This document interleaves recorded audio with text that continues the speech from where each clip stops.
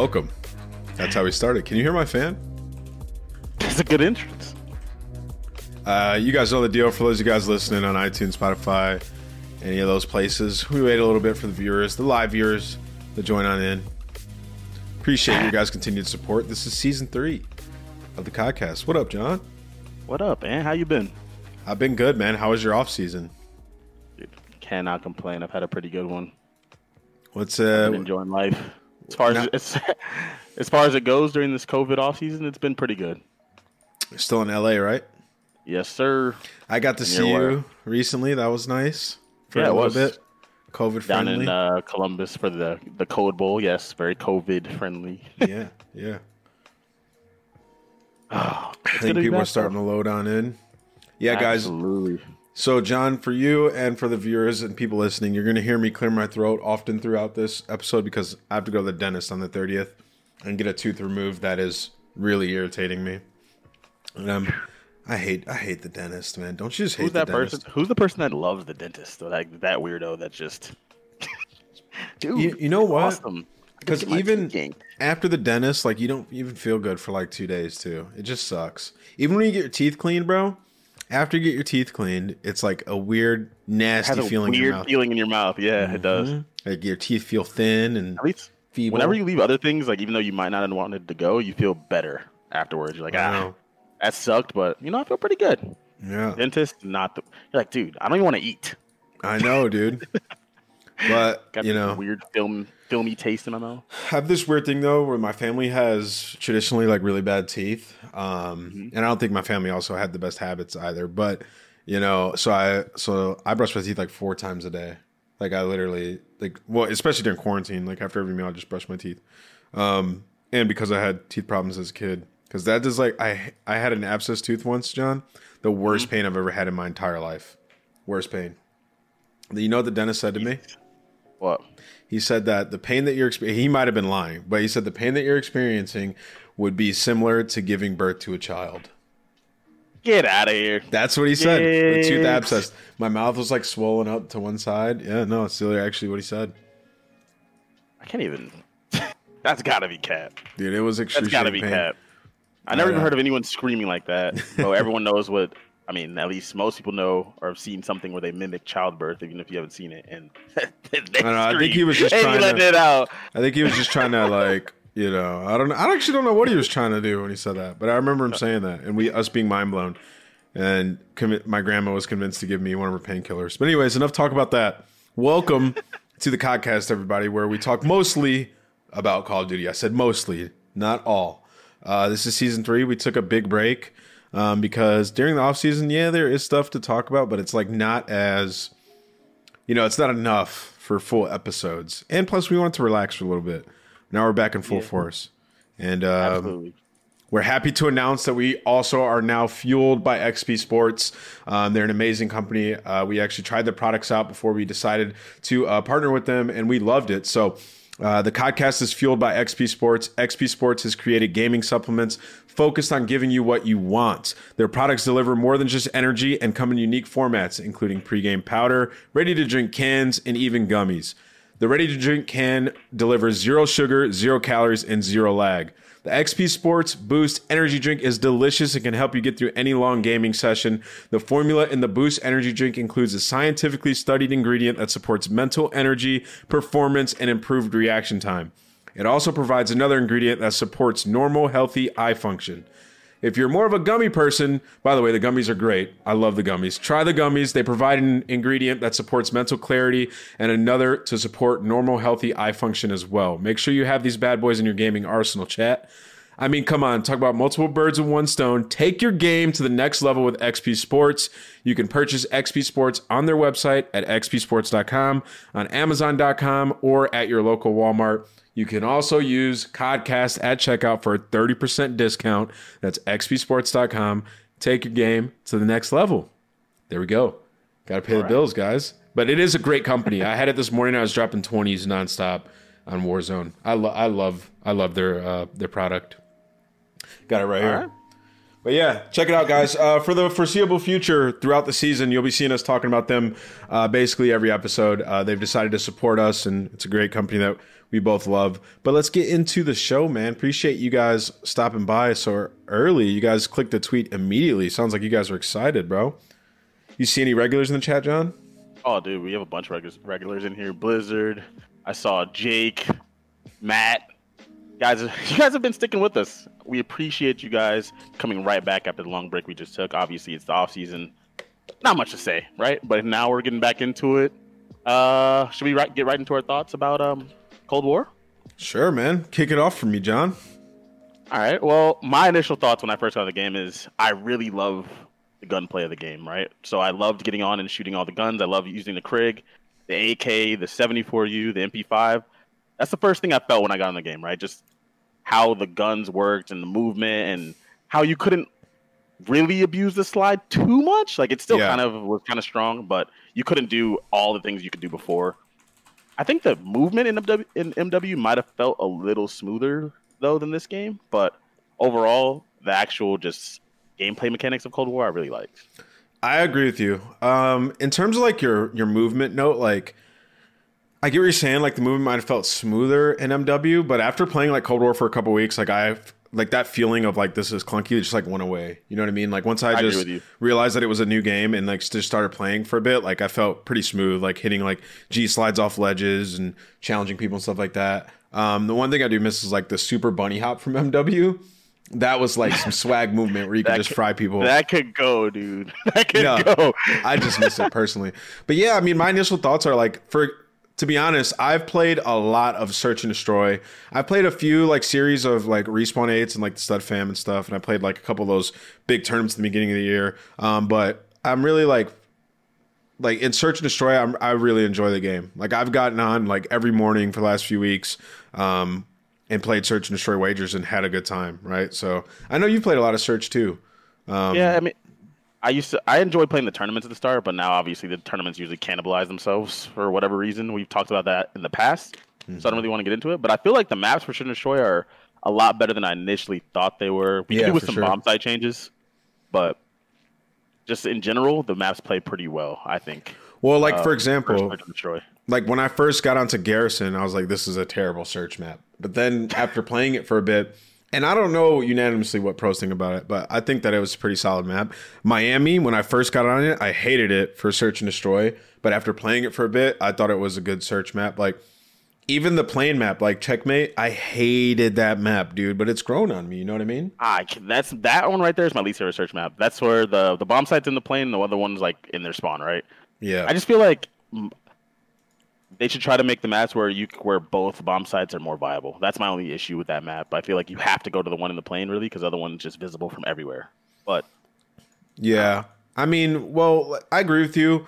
It's just weird, especially with like the way the tactical situation is at the moment. It makes it kind of hard to like strategically push bombs. You know, I don't know. It definitely does. It definitely does. In the plane one is just like, you just got to push out and trade inside of there, right? I don't know. When we haven't watched any pro teams really play Search and Destroy at a high level yet, and like a competitive, like prizes on the line. So we'll see. When I watch the challengers teams play, they just seem to rage about that map. So we'll see. We'll see how it goes. Pros usually start out behind in Search and Destroy anyways, because they do is scrim the respawn game modes and try to get those on point. So yeah. I think after the game develops a little bit, we'll be able to see how that map develops too. So. All right. What were you going to say prior to that, by the way? I forgot. Oh. Well, anyways, in terms of like respawn, I think Hardpoint's pretty good. I saw some pros recently, or Parasite in particular, and some other people on Twitter talking about how bad that they dislike Moscow. What do you think about that? Do you think Moscow is like, they were saying like basically my grandma could hold a setup on Moscow. That's what they were saying. I mean, but it used to be like that, you know? I feel like, yeah, but the way the games have progressed and the movement speed and all that, people just got used to being able to have a better shot at breaking. Yeah. Moscow spawns do spawn you out in freaking Narnia, dude. You go out pretty far, and then when you run back, they're just so posted up. And like you said, with the tactical situation and whatever the GAs are that are in place, you throw stuff at the hill, it doesn't do anything, right? You're not stunning and pushing as a team or whatever it may be. Or if you throw a nade, half the time people don't even move because they have flak jacket on, so they don't even act like that nade exists at all. They just let it hit them in the toe, and they keep it pushing, and you're not breaking that. And then it has that fourth hill, which is in front of the bus on the street, which is maybe one of the worst hills. Yeah, that hill's terrible. There's nowhere to hide in it. It's just terrible. There's nowhere to hide at all. It's like, okay, so I just go on there just to die. There's a guy on a bus. There's a guy on a Hetty statue. Like, I think Moscow Search is elite in this game. I like that map a lot too for Search. There's options. But like, in terms of hardpoint, like, so Cartel's basically trash gone. Moscow, like, we get rid of that and just add Raid, right? But like, we just have Raid, Checkmate, Crossroads, and Garrison. I think we're Gucci. Do we usually do 4 hardpoint map sets or we 5? do 5, I think. But why? I wonder what's. Let's see. How do vetoes go? Dude?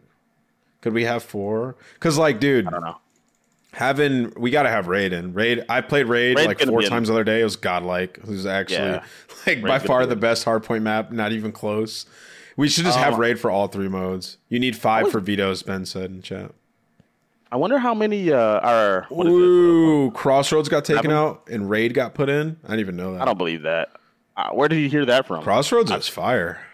I've seen pros playing Crossroads. I think I saw them playing today, if I'm not mistaken. Yeah. But, I mean, Crossroads is not out yet. Okay, yeah. Crossroads should be a map. I think it should be Crossroads, Checkmate, Moscow, Garrison, and Raid.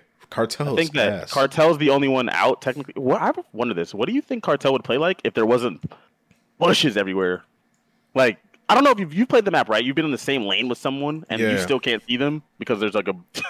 I think the map would still be ass because there's still realistically 4 lanes. Like there's like the middle, there's the right side of the map, and then all those lanes split off into multiple lanes, and then like there's like one room on the right side of the map. I don't know. I think that right lane isn't like an actual lane because there's just so much bullshit over there. You know what I mean? And there's like. You have to take long routes to exit and enter the area. So I don't know. I don't think that map is good at all. And then the spawns go so deep, dude. Like they go so far deep into the back.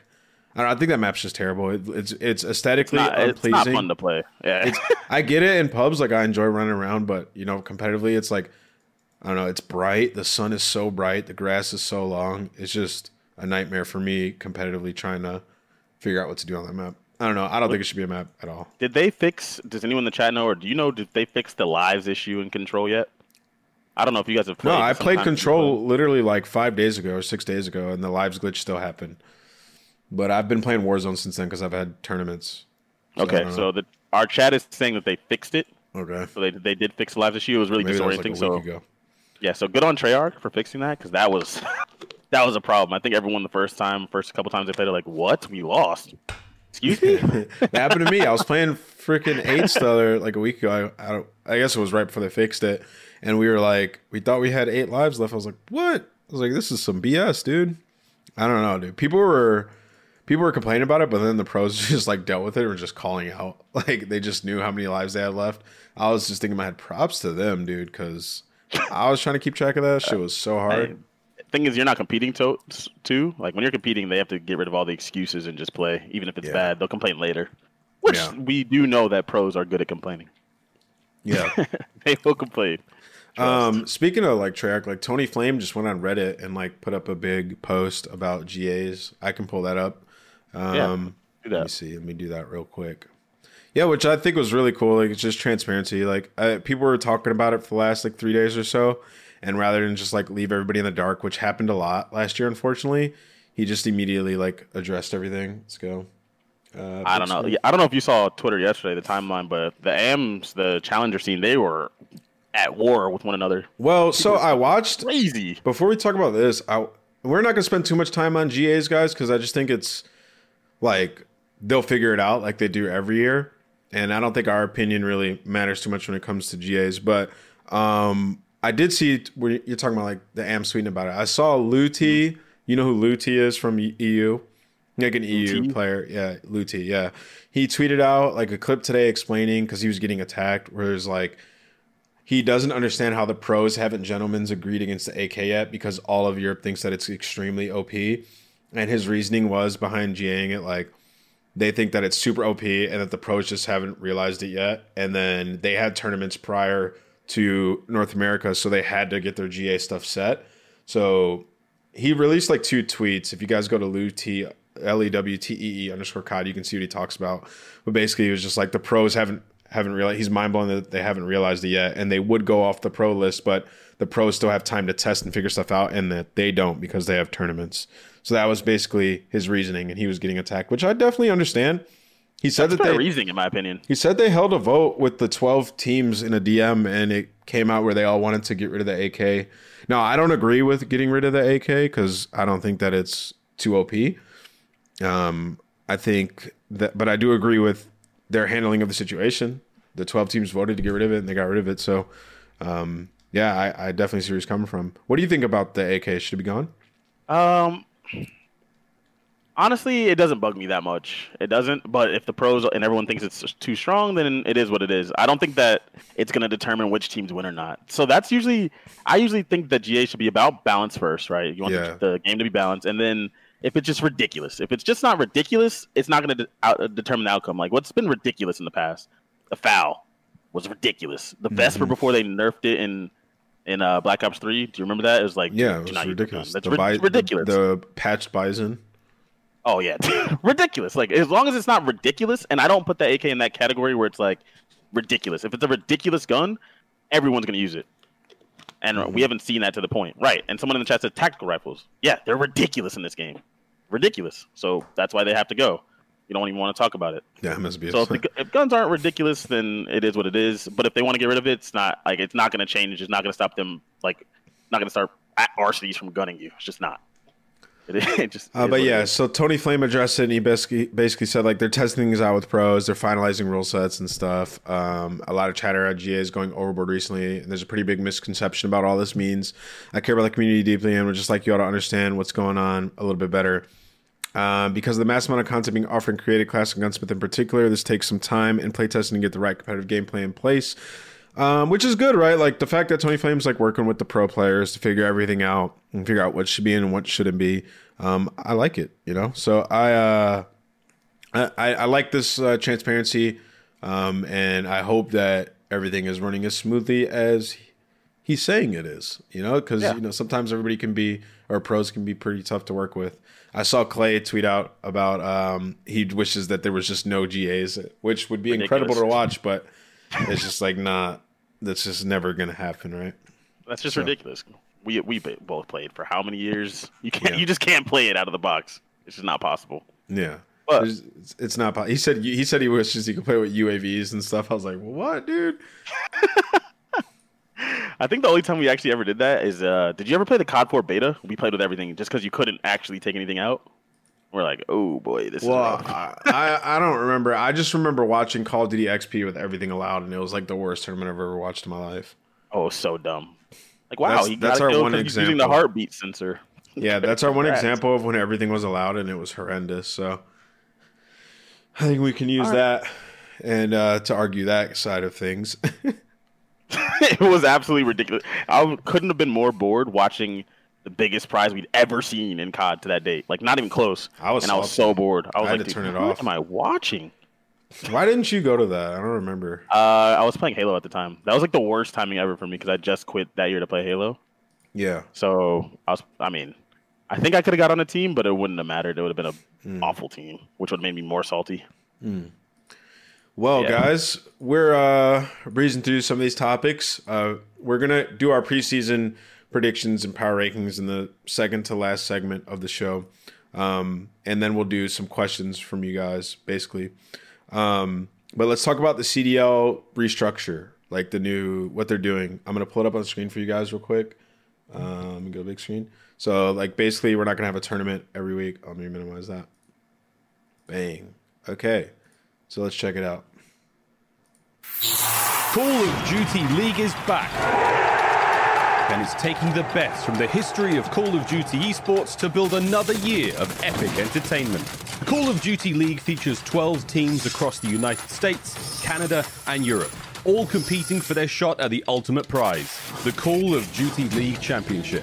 In the Call of Duty Black Ops Cold War era, rivalries established last season will continue to intensify and new wars will be waged as the season advances. This year, classic tournaments are back, with all 12 teams going to war to claim victory at First things first, classic tournaments are back. So the one big thing I had to take away from last year, John, was like having all the teams at a tournament I wanted.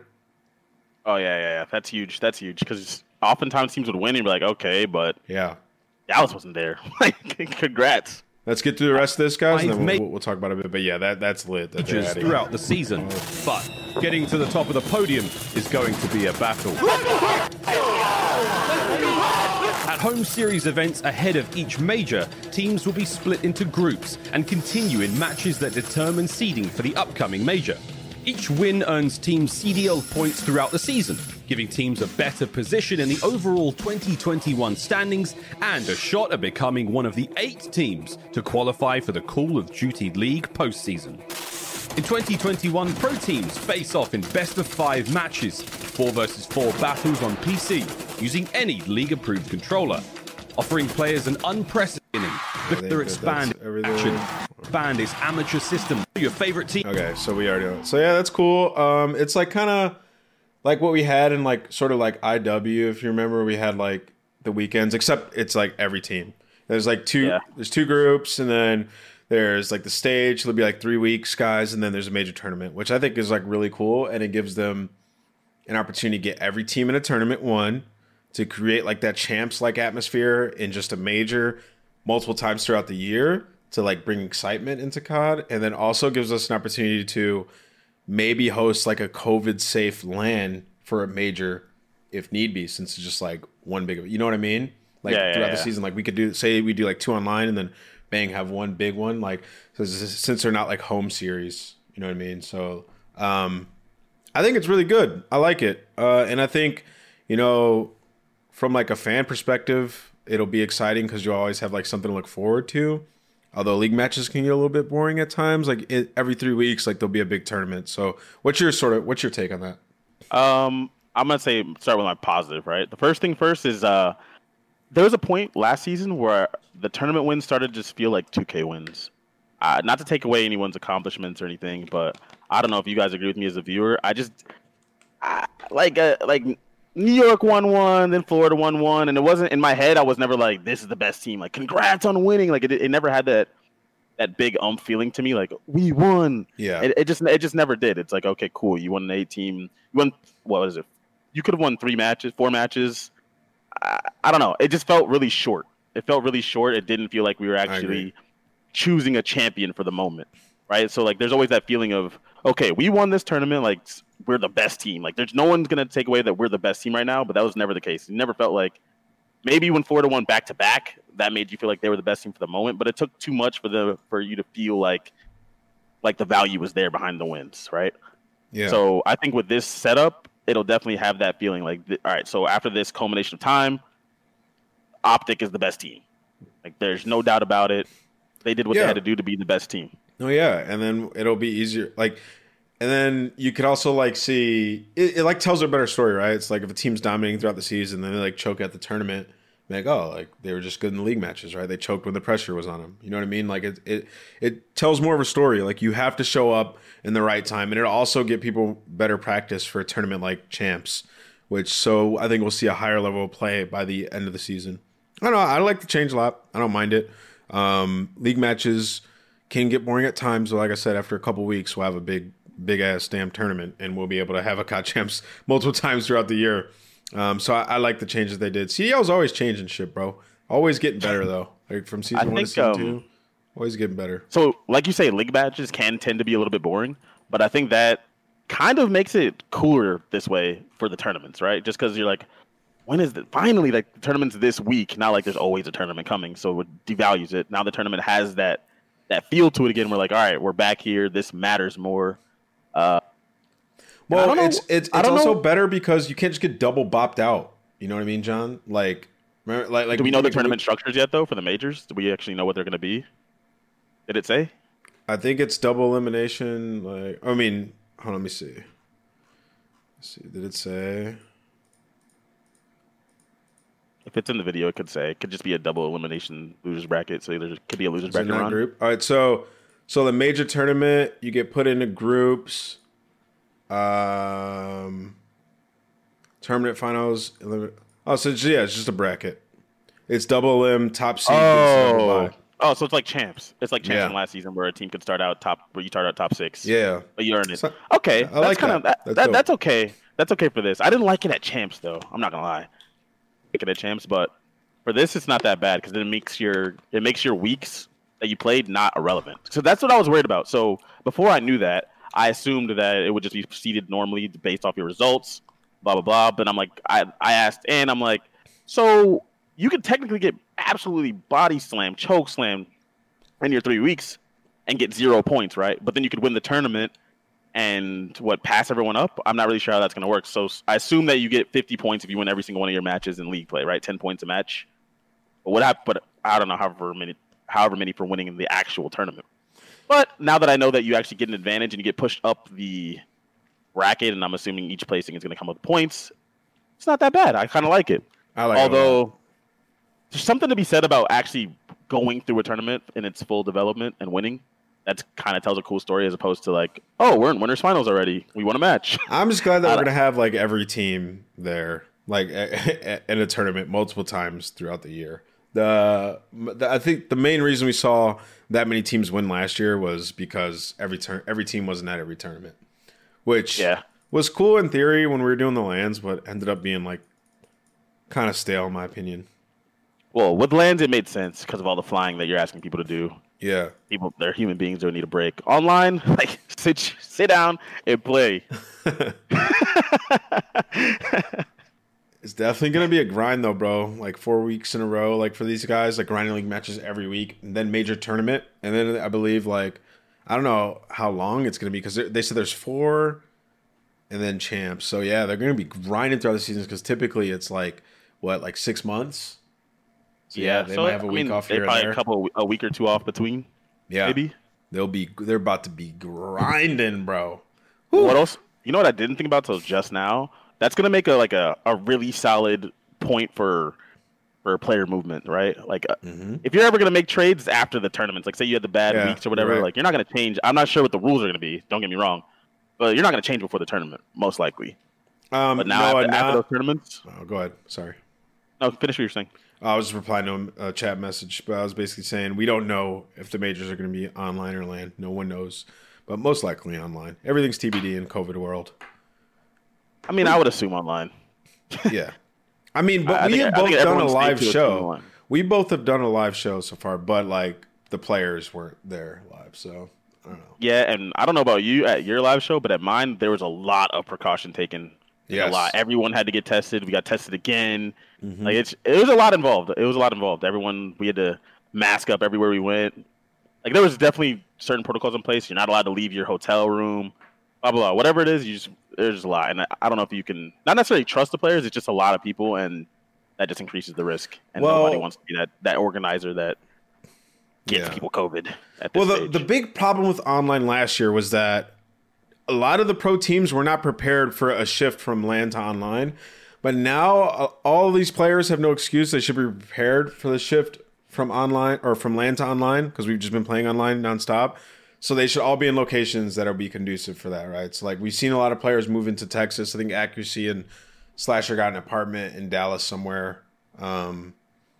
So I mean, Texas, bro. I'm pretty sure like.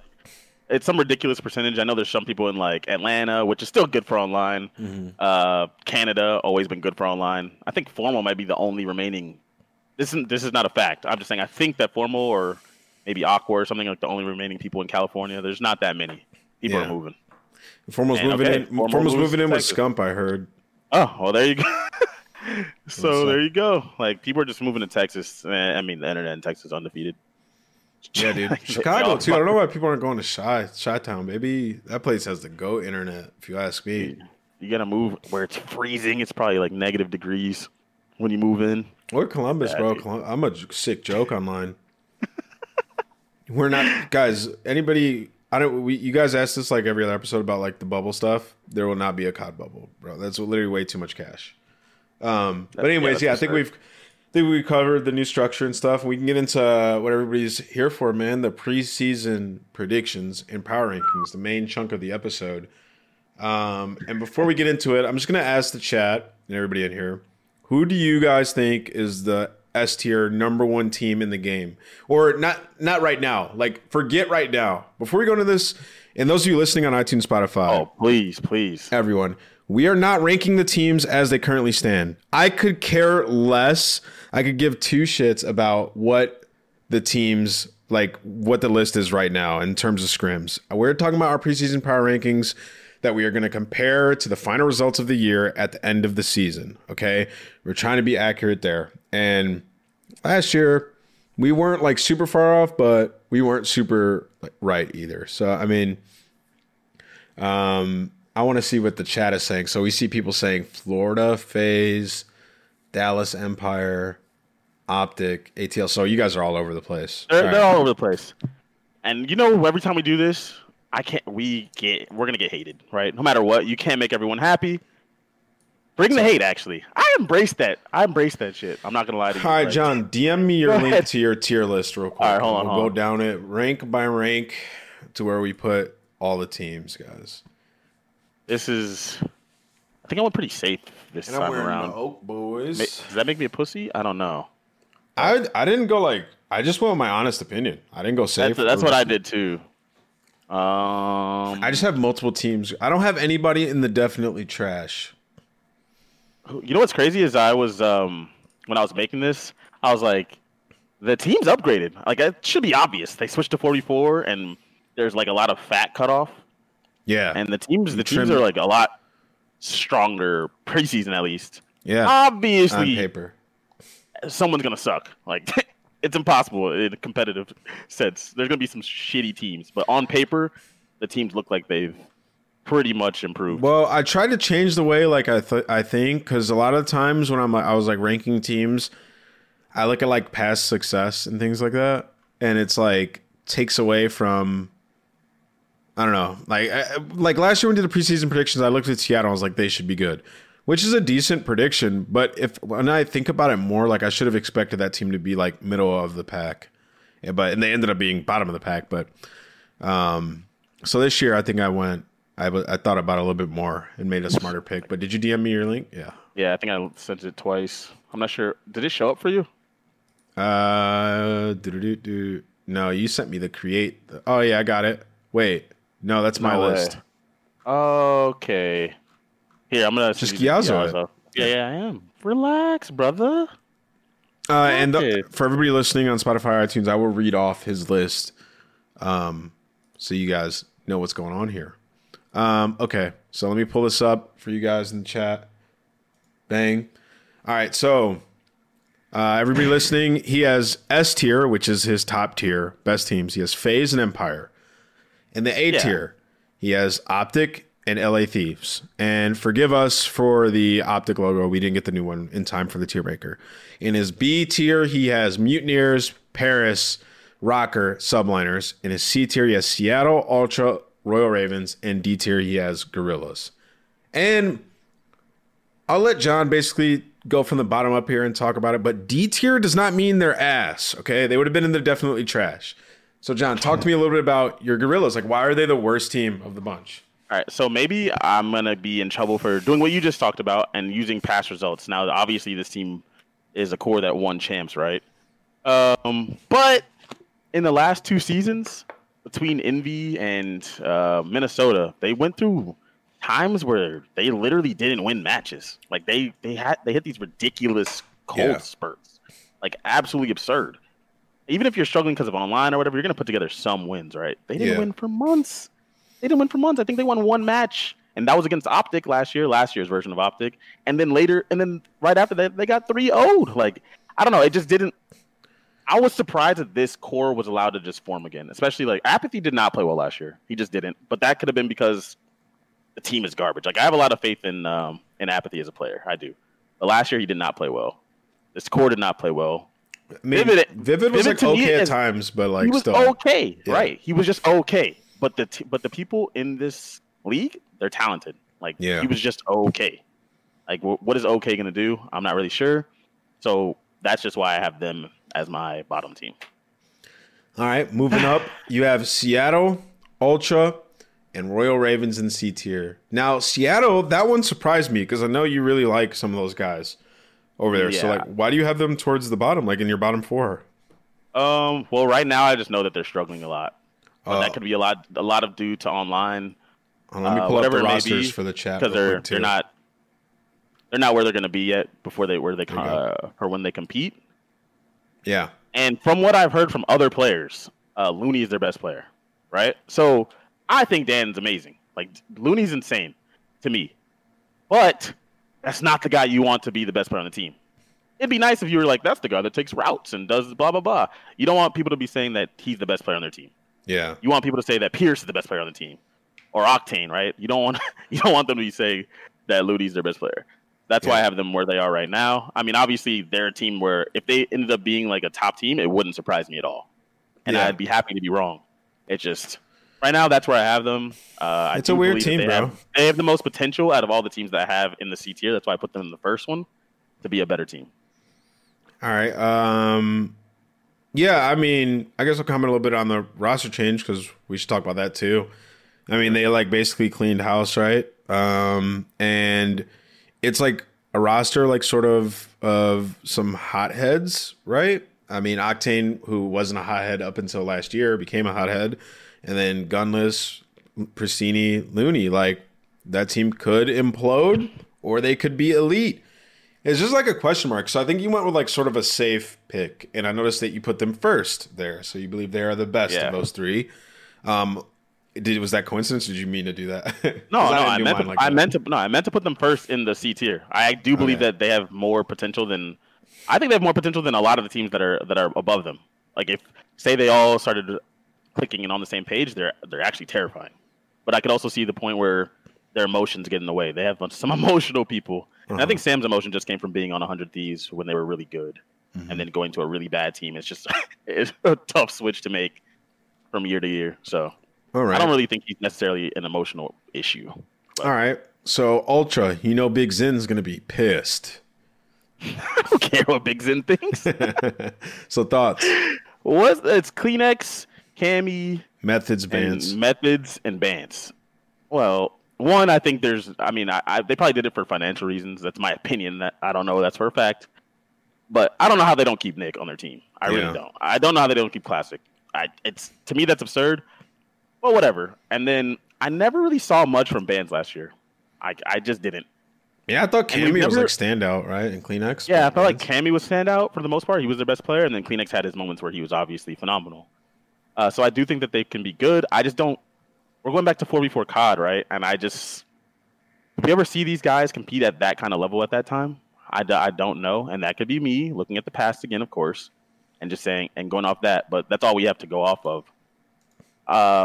They did play stronger towards the end of the year, of course, when they made all those changes. But I think that Nick there's a lot to do with that. Like his play style is kind of hard to mimic. It's kind of hard to replicate. And Methods is always going to do his thing. I feel like Methods is one of the better slow ARs, but that's what he is, right? So, well, apparently they can't scrim for a month as well. What? Or they didn't scrim for a month. I don't know. That's what Ben said in the chat. So is it like a visa thing? I have no idea. That's just what he said. Ben typically is right about this stuff. No, yeah. He knows. Yeah, so they're not in America right now. That's basically what I assumed. So yeah, that's also not going to help. That also doesn't factor into my decision. I always feel like no matter what, people will catch up. Yeah, like they're gonna be in pro scrims every day. They're not stupid people. They'll catch up. My prediction still stands. All right. Well, moving on. In a shocking result during the offseason of roster movement, the Royal Ravens, Shawnee, Alex, Dylan, and Zero. And where I think they made the most, like the best out of a bad situation, although you got to think like Scraps and Weskins are both like pretty good players, bro. Like that's a big blow to like lose like your two superstar guys. But wanting to keep an all-European roster, I thought that they did an okay job.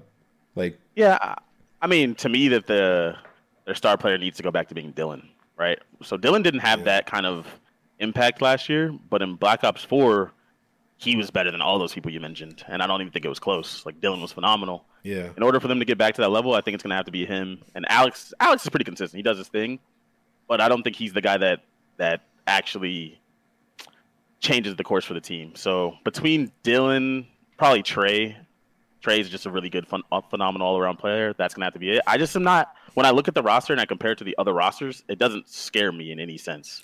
So they don't have whatever the it factor would be to make you win those close games. I don't see it on the roster. I just kind of disagree with like that mentality now in today's day and age of COD of what you just said, because I think a lot of these organizations and the way that they made their rosters and stuff, they looked at last year and they thought about everything and they realized like that risk with like some of the superstar players like is not worth it. Like you seeing teams be successful with like 4 good players who have a good head on their shoulders, that are composed, who will work well with the team, show up on time for scrim, show up on time for practice, listen to authority, like, and they're seeing that be a recipe for success. And I think who are you talking about though?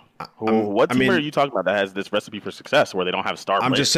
I'm saying teams, organizations have seen these teams that are being successful with that formula. Like we saw Toronto Ultra win a tournament and they're like, maybe we don't need to pay the superstar $400,000-$500,000, right? Like we can just make a team of these solid guys who will show up on time and be respectful. And they're not a superstar, but they will work so hard that their team can win an event. And I think that's the way a lot of these organizations decided to approach this year. And I think that's like what Royal Ravens did.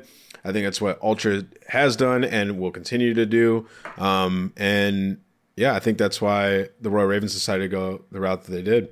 And same with Ultra. I like it. I like that I'm way of thinking. I'm going to fully disagree, dude. I think that it's just those organizations being cheap. I don't think so. That's what I really think it is. Those organizations I think they have the money to do it. Fiscally responsible, whatever. They probably do, but they spent a bunch of money. I don't think that those teams didn't have superstars. Like Toronto might be the only one. You can say Florida. I disagree. Skies was playing phenomenally the whole year.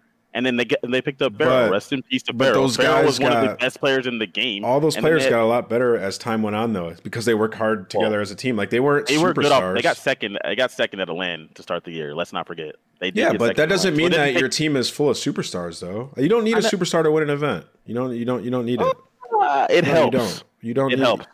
It does help, but you don't need it, bro. Teams in the history of all time didn't have what were these great teams that just were like, we're just much better teamwork wise than you? I mean, COD is changing though. COD's changing though. Like teams are. That was 5v5 COD too. Now it's 4v4 COD. You actually have to do more on the map. You have to be more of an influence on the map. You actually need those superstars even more. I disagree. I don't think you need a superstar to win. I mean, there's examples over time, but as COD continues to grow and people approach it differently and build these rosters based on like work ethic and stuff, we'll see some of these teams be successful that don't have that superstar on paper, and they just play well because they're confident in their teammates and they're confident in what they're doing on the map. You also make it seem like superstars don't work hard. I'm not saying superstars don't work hard. That's not what I said at all. I'm saying that there is a recipe for. I'm saying that there is a recipe for success in getting 4 guys without having the superstar and just having that sort of mentality of everybody working together super hard towards a goal and them knowing that they can win like you don't need to go out and grab the guy who had a 1.8 KD last year. You can have 4 guys who are solid and they work together well and they can win an event. Like that's what I'm saying. Like the organizations don't need to do that. I think last year was proof of that. We had a bunch of teams win, bro, and I think that teams can continue to do that. We had a bunch of teams win, but we only had a couple teams actually be consistent, and those were the teams with superstars on them. But anyways, let's go to the next one. Well, that is year 1, John, and as time goes on, those teams could get better. It was also 5v5. 4v4, you need to have the players. You just need to. Think back to Black Ops 2, Ghost, the jetpacks. What teams didn't have superstars that were doing anything? Like, that is back in the day in COD. Let me ask you. That's not back. Players are going to develop and get better. The level of play is going to get higher. Coaching is going to get better. The data and analytics, there's going to be more and more and more. And players that are working together and taking the extra step to strategize and learn more about the game in depth, they can win without having superstar talent on the team. That is what I believe. And we saw examples of that in small doses last year. We saw it happen. Okay. And I think that it will continue to happen. If Dylan doesn't go into random superstar mode, which he actually has that potential, London will not come close to winning an event. I'm telling you this right now. London will not come close without Dylan playing like above and beyond. Shawnee's not going to do it. He's a fine player. He's fine. He's just not going to do it. Trey might. I've seen Trey do that before, but it's few and far between. Alex is Alex. He's a solid player. They will not win if they don't do that. If Dylan doesn't get to superstar mode, no team this year without a superstar is going to win. I guess it depends on how you define superstar mode. I mean, if they're setting Dylan up for success, I mean, he doesn't have to have a 2.0 for them to win a tournament. That's basically what you're saying. Or 1.4 or whatever you're saying. It's about pure impact. He doesn't need to do that. Kenny and Gunless were the two best World War II players. Kenny had like a 0.9 something or whatever. It's more about impact. And it's superstar. And we've seen examples of teams with like superstar slayers not win, and then teams like Toronto Ultra win a tournament last year. Like, you keep bringing up Toronto Ultra. They won one tournament, and that was also 5v5. They were good. What about the other tournaments, though? What about the other ones? I mean, we saw New York win, right? Like, they didn't have superstar players. Like, you don't need to have a superstar player to win a tournament. That's what I'm saying. You're saying that you basically do. That's essentially what you said. Is everybody who's won has had a superstar player on their team, which is not true. It's not true. I definitely feel that way. I won a tournament with me, Haggy, Bose. I was going to say, with the exception. And Haggy was amazing at that game. Okay, but he wasn't some superstar talent. He was a really smart player who worked really hard. He wasn't some superstar beaming everybody. I disagree with you so much. I can't even. I will see. Time will tell, but I'm telling you. I completely disagree with what you're saying. I completely disagree with it. But like there's a reason why in all types of any type of sports or esports or anything, they go out and get superstar talent. I get that, and it's gonna help. I'm not saying you shouldn't do that, and it's going to help. I'm just saying you build around the superstar players. What you do is you get a star, and then you build the right unit around him that's going to work hard and do all those things you said.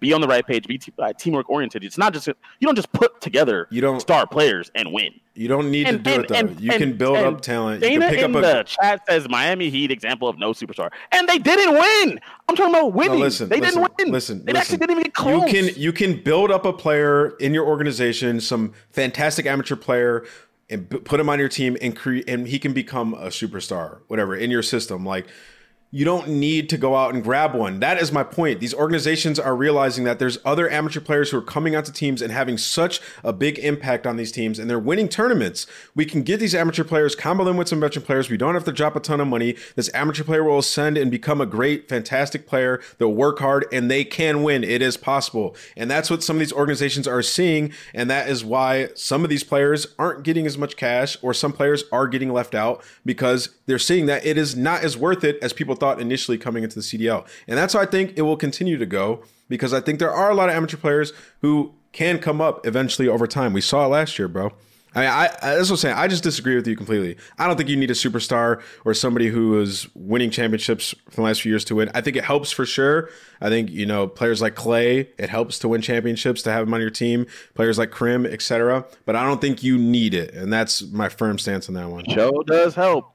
Who remembers United getting 16th place and then picking up Simp? Whoa, they looked so much better. I wonder, their team was just improved overnight. Oh my goodness, Simp. How did you bring Simp was an up and coming. You just made a case for me. Simp was an amateur player.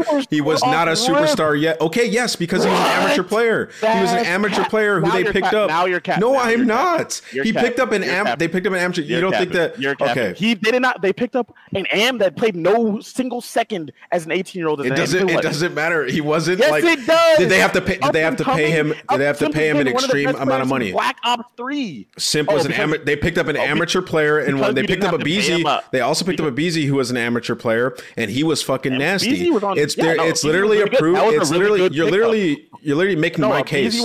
You're making my case. They picked up two amateur players who were nasty. My case. Simp is not an amateur. So you're just throwing that out there. You're saying he was a superstar. Simp just wasn't 18. Superstar before he got picked up. Simp just wasn't 18. That's it. A BZ is a great. This shouldn't even become an argument. You do not have to be a superstar. And they also had RCs on the team. You do not need a superstar to win. RC was the best AR in the game. You do not need a superstar to win. This is not. This is not. You hear him? This is not. I'm not using them as an example. I'm just saying in general. You just brought that up. You just brought that up. And all I'm saying is he was an amateur player when he was picked up, and then he's a superstar. He was not an amateur player. And you brought that up. You brought up Simp. Hold on. You brought up Simp. I did not bring that up to use that as for my argument. You're capping. What you're doing is you're taking what I said and changing it to something else. No. Yes. He was an amateur player that got picked up. And he was absolutely disgusting. was a superstar, and that's what they got in Simp, and then it made their whole team better. Okay, I don't even know how that's an argument. He wasn't 18. Okay. That's it. Besides the point, because you're going to harp on this. It doesn't matter. 18-year-old players, teams that have not had superstars have won tournaments. That is a fact. It has happened. It happened as recently as 6 months ago. You do not need a superstar to win a tournament. I won a tournament beating the dynasty team without a single superstar on my team, and that is a fact. You don't need it. You don't need it. With the right, it helps, but you do not need it. One other team in the history of 4v4 that won. One other team. I just told you. Toronto won. My team won. You want me to go back to the history of all these tournaments?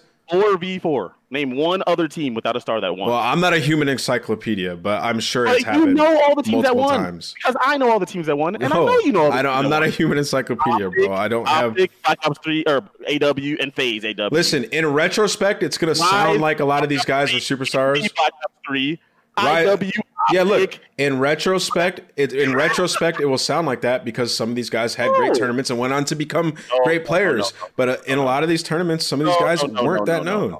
No, this is in retrospect. In retrospect, it will seem like everybody's a superstar. John, I'm not going into a human encyclopedia argument with you right now. I'm in a calm, collected mood, and it is proven that you don't need a superstar to win. Now, you think you are so me and you would be polar opposite GMs. You would go after superstars. I would not go after superstars. I wouldn't want to pay them a shit ton of cash. I would form a team that could come up and win, maybe having some solid veterans as the backbone to the roster.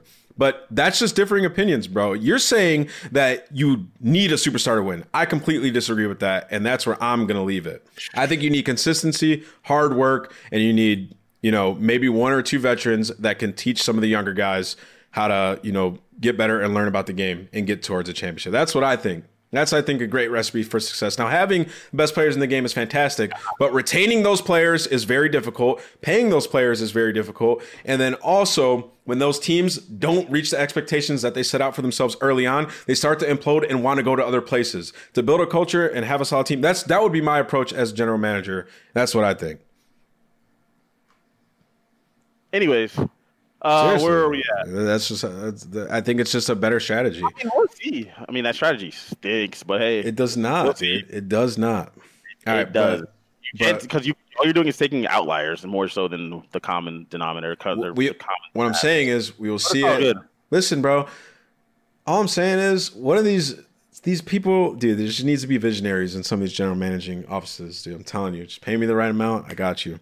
All right, moving on to your next B tier list. You have Mutineers, Paris, Minnesota Rocker, and Subliners.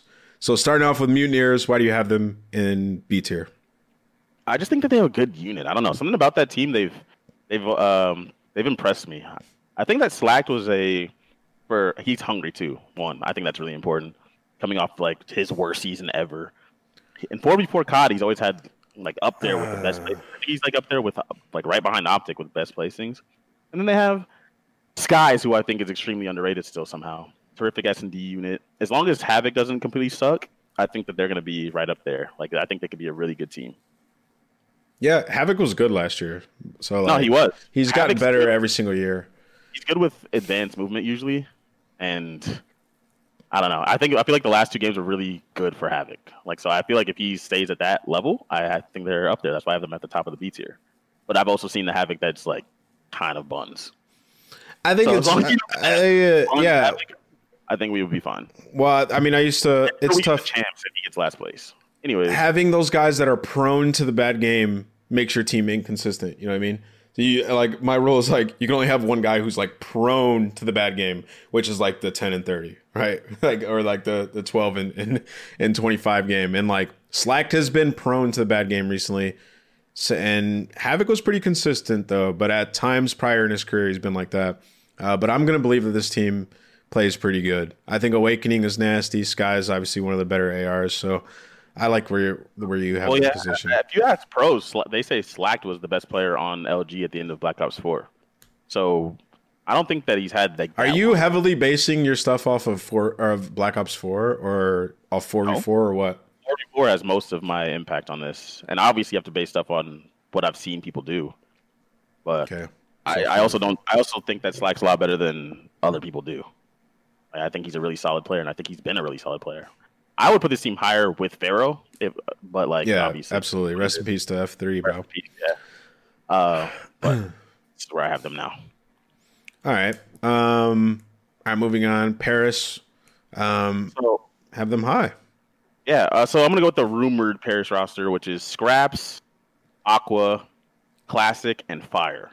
So the question mark would be Fire, but apparently everyone says he's absolutely disgusting.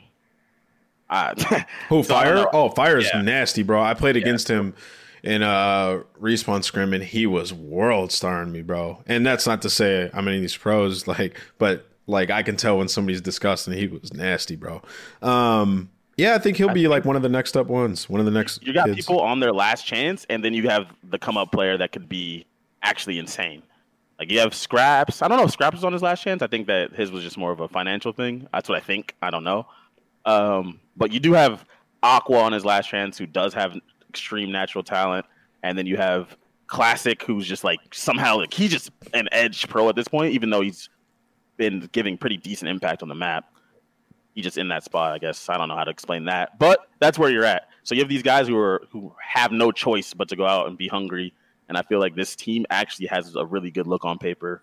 It's just weird though. Do you see them getting along, being a good team, being like, I don't know. I don't know how I see that team working together that well. I don't know the person. I see them getting along. I see them getting along like pretty easily, especially if they come out hot and win at first. I think the issue. Well, my thing is that I don't. Go ahead. The issue is if they stay hungry, if they do start out winning. Because, I mean, if you remember at the beginning of IW, Aqua won the first event, and then they fell off completely after that. Yeah, that's way back, though. Listen, I know, but there's a thing with him and, staying consistent. I've seen Aqua be, disgusting in the 44 days as well. And I just think that Nick's super underrated. So... Well, here's the thing. Fire 40 is going to have a lot to learn, obviously. And like you said yourself, in 44, it's can be more strategic, not as headless. So he's going to have to learn a lot. I mean, realistically, the bulk of his career has been played under 5v5 amateur gameplay format, right? So there's no doubt he has a lot to learn. Has a nasty shot. And you said if they start out winning, I think they'll be good and have momentum. And I agree. I think they'll just be fine if they start winning. But I don't think they're going to start off winning. And for that team, I think it might be a tough uphill battle, because I know there's going to be some people on there that are thinking they should be on a better team. I hope they're good, because I want to see Fire 40 succeed. Some of those guys bounce back like Aqua and stuff, but I think it'll be tough. So, where did I put Paris? Let me see. Okay. All right, moving on. Minnesota. I just wanted to check if I had them in C or D. I look at the people on the roster, and I just, in my head, I go 5th, 6th. I don't know what it is. Accuracy, Priesta, Major Maniac, Attach. They won't be the worst team. They just won't. But I also don't see them frying and being the best team. So in my head, it does. I just say 5th, 6th. I know that they have the work ethic and all these things to be really good, but it's just they're such a middle team. Do I feel like we get any superstar effort from any of them? That's my thing, and I do believe in that. You don't need that doesn't mean they can't win an event. That wait, does not hold mean on. they can't win an event. But what statement is that though? Because Priesta can go God mode. Yes, that's why I said I do feel like that's why they're in the B tier. I feel like they can win an event, but I don't feel like it would be consistent by any means. Reigning championships?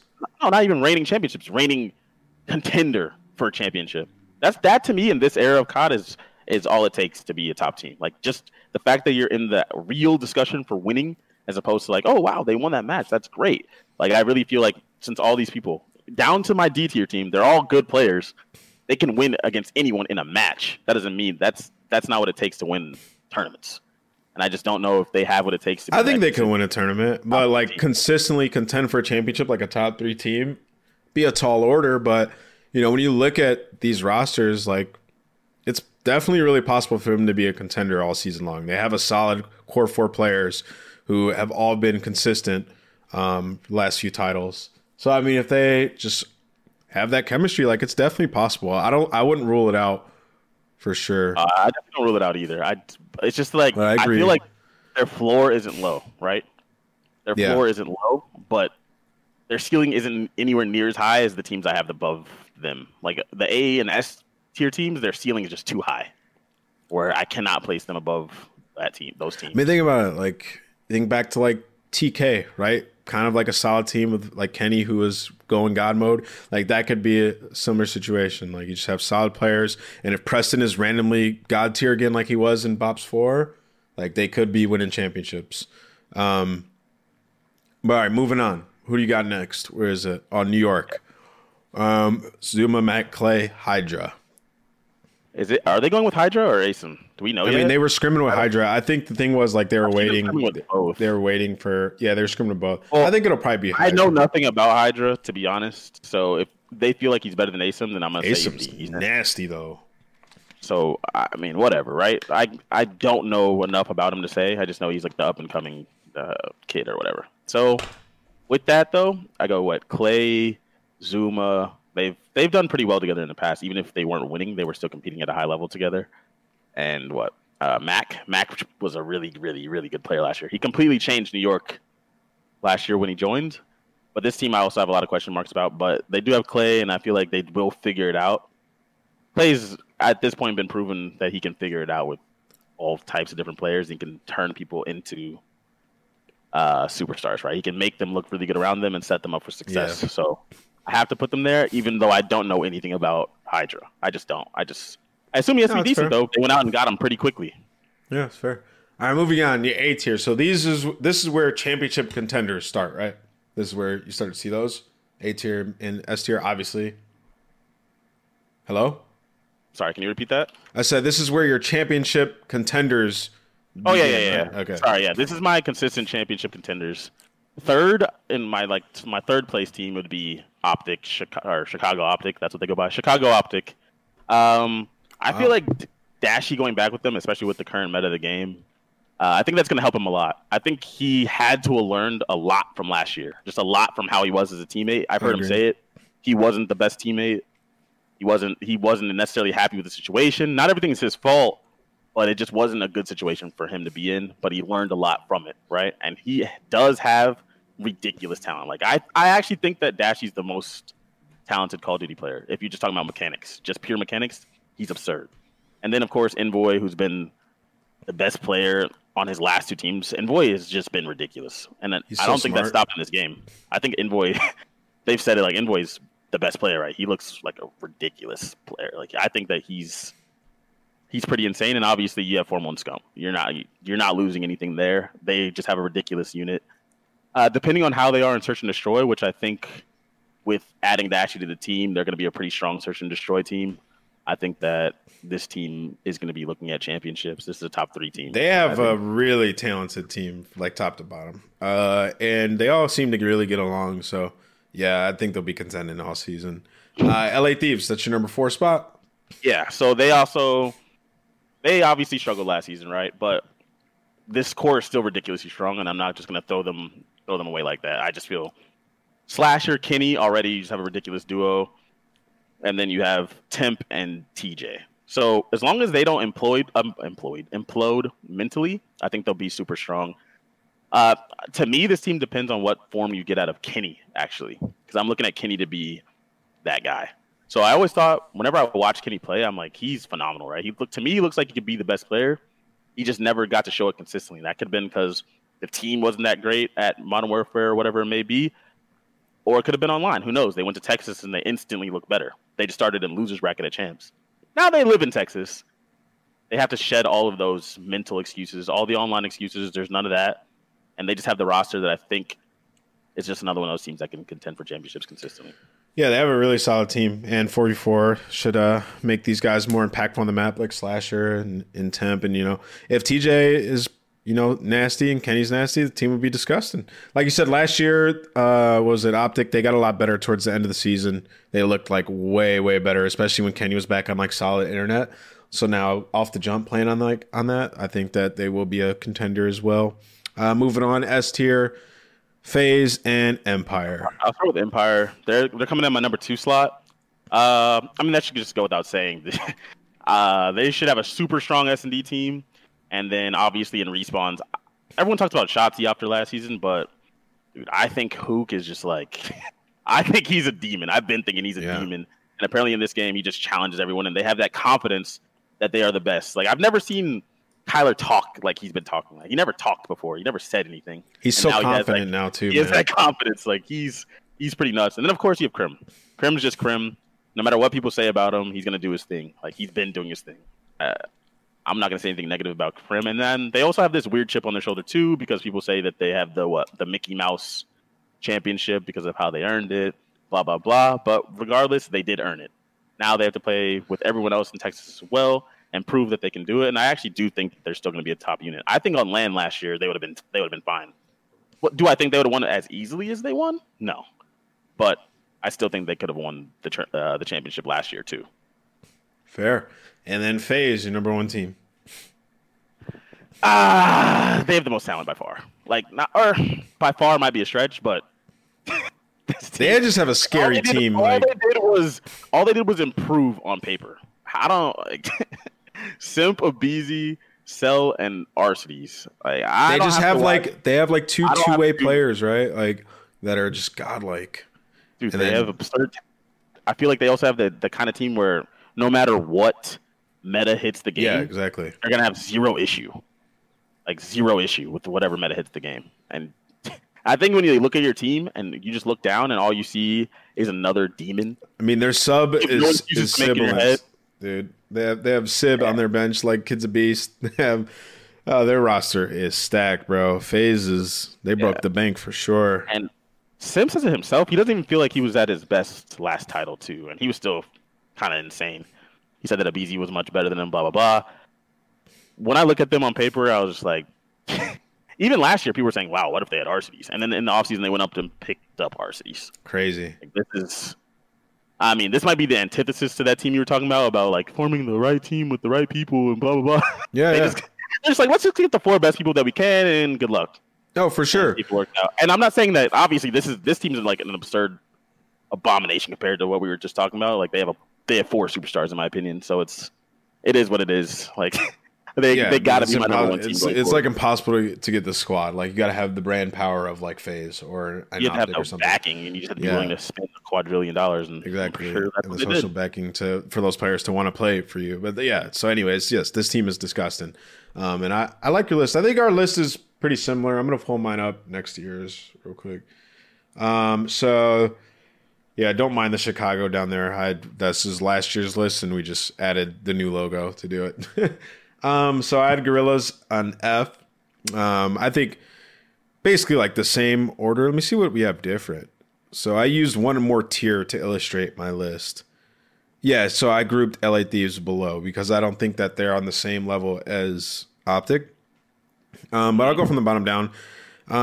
Gorillas, I mean, we pretty much both agreed on everything you said about the Gorillas, right? Like last year, they had a ton of opportunities, those players, and like they were all failing. I mean, now they are some of the better players from their teams that were failing, but looking at how stacked some of these other teams are, I just don't anticipate that team being able to consistently beat these guys. I just don't think they can. It's going to be very tough, and I don't think a lot of those guys wanted to end up on that team, and then they ended up ending up with 4 scrap players who were some of the better ones on their team, but not going to be able to stack up against FaZe, Empire, Chicago, LA Thieves. There's just no way. Moving up, Ultra and Paris. I feel bad putting Ultra there, but I do think that with some time they could definitely end up being a solid team and contending. But some of these other teams, they're going to work really hard, and they also have some star players, like you said. So it's going to be difficult for Ultra in this season to, I think, end up winning multiple championships. I think if they keep this roster as time goes on, they'll have opportunity. And I think that they will be competitive. I don't think that they'll be a team that's getting just shit on throughout the whole season. But I don't think they'll be pulling down too many championships this year, especially with there only being, 4 majors and a COD champs. Moving on. Wait. Don't just move on. 1 second. Why do you have Ultra and Paris and LAG so low? Like those 3 teams. It's not super low. It's just DNF's pretty low. No, if you think about it, it's 12 teams. I have them 9 or 10, 11, and 12. Now listen, I do Why though? I do think that they can be solid teams going forward. I do think that Toronto Ultra has the most potential out of all of them. Being a month behind doesn't help, but also I think as time goes on, this team will continue to build chemistry, and they could take down a championship. But continuing and winning consistently, I don't think will happen for that team. I don't think it'll happen. Well, they got rid of superstar. If they kept Classic, I would have put them in my B list. I would have put them up there. But I don't think Bance is as good as Classic was, and I don't think that Bance is as versatile as Classic. So that's another reason why they're in the D tier. But I think I would have put them either B or C if Classic was still on the team. I mean, immediately when he was not on the team, I was tweeting about it. But I talked to Zini. That stuff, is for another talk, another day. But moving on to C list, New York. New York was like the hardest one for me to place. I don't know about you. It took me forever to figure out where to put New York. And I've actually been watching them the most out of any pro team. And it's weird because right now, like Mac's really good. I've seen Clay have some big maps. I thought Asim was nasty when they were playing with him. But apparently Hydra's like super good. I don't know a ton about him, so I can't comment on him. And I think Zuma has some I think he gets better as the game goes on. You know what I mean? Like he does. He always does. He learns his timings where he hits his stride. So it's really hard for me to predict where they're going to be at because I feel like they're relying on Zuma to figure out the game, hit his stride, and be like that consistent player that he becomes. But they're going to need it early on, right? Because otherwise, then do you bring in Hydra and Asim? I don't know. I feel like I've seen Zuma struggling on some maps so far, and I haven't watched every single series that they've played, but it's definitely my initial take from watching them is he's been struggling a little bit. And they were struggling early on, but according to Clay, after talking to him, they've been winning scrims lately. So I don't know, maybe things have gotten better since Hydra's joined. But I just put them C, just a safe pick, because I had no idea where to put them. And I don't think they'll be ass, but I don't think they'll be elite either. I don't know. It was really hard to put New York. Florida, moving on. I like their core. I like the core of Awakening, Havoc, and Skies. I don't like the pickup of Slack. I don't know, man. Slack's performances have left a bad taste in my mouth last year. I know his team sucked, but I can't expect him to come in and be playing at a super high level. And rest in peace to F3. But he was super good on this team, and they were consistently performing. And I'm not saying Slack has to fill in his shoes. I'm just saying that level of play is going to be what they need to win championships. And I don't know if Slack's going to be able to play at that level. It's just from what I've seen recently, he hasn't been playing too great. So that's why I have them C list. I think that they'll honestly look into making a change in the future, to be honest. Oh, yeah. Before you continue on, I was just thinking that too. I think that have you been paying attention to any AMs that you think might be the AM that makes the difference? I mean, I've heard of this Paul X guy, but he's been frying. There's been I don't know, Naga. I feel like Naga's good too, man. He's been playing well over the last 6-7 months. He should be on a team. He is definitely falling victim to the fact that he's been a thing for a while. That, no matter what people say, that's a fact. People that have been in the scene for a while, they struggle to get back in regardless of what they Saints do. too. Just because people are so used to seeing your name. They know what they're going to get from you. They'd rather take a chance with Paul X or something like that, who's also could be really good.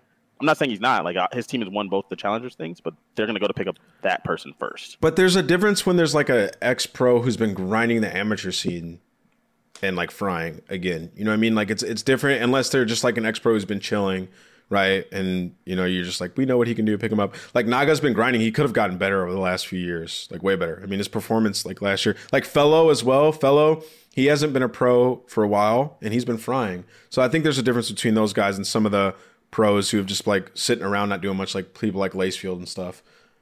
So well, to Lacefield's, he couldn't play. Let's put that out there. Okay. But being a part of LAG last year. Okay, but anyways, I do think that they will be looking into making a change, and I think if they pick up one of these, I don't want to just write Slack off. I'm going to see what he does. I don't think Slack is that terrible where he should be insta dropped. All right, moving on. Minnesota Rocker. Now I think a little bit highly of these. Wait, did I skip one? I skipped Royal Ravens. C tier team. I think that they made the best out of a situation of not wanting to pay Weston Scraps a shit ton of money. I think that they got a pretty solid team, and it's true to Europe. They have all European players. I think Dylan was really good last year. We just didn't get to see him at his best. But from what I've heard from pro players, he was extremely difficult to play against in scrims. It just never really translated that well onto LAN.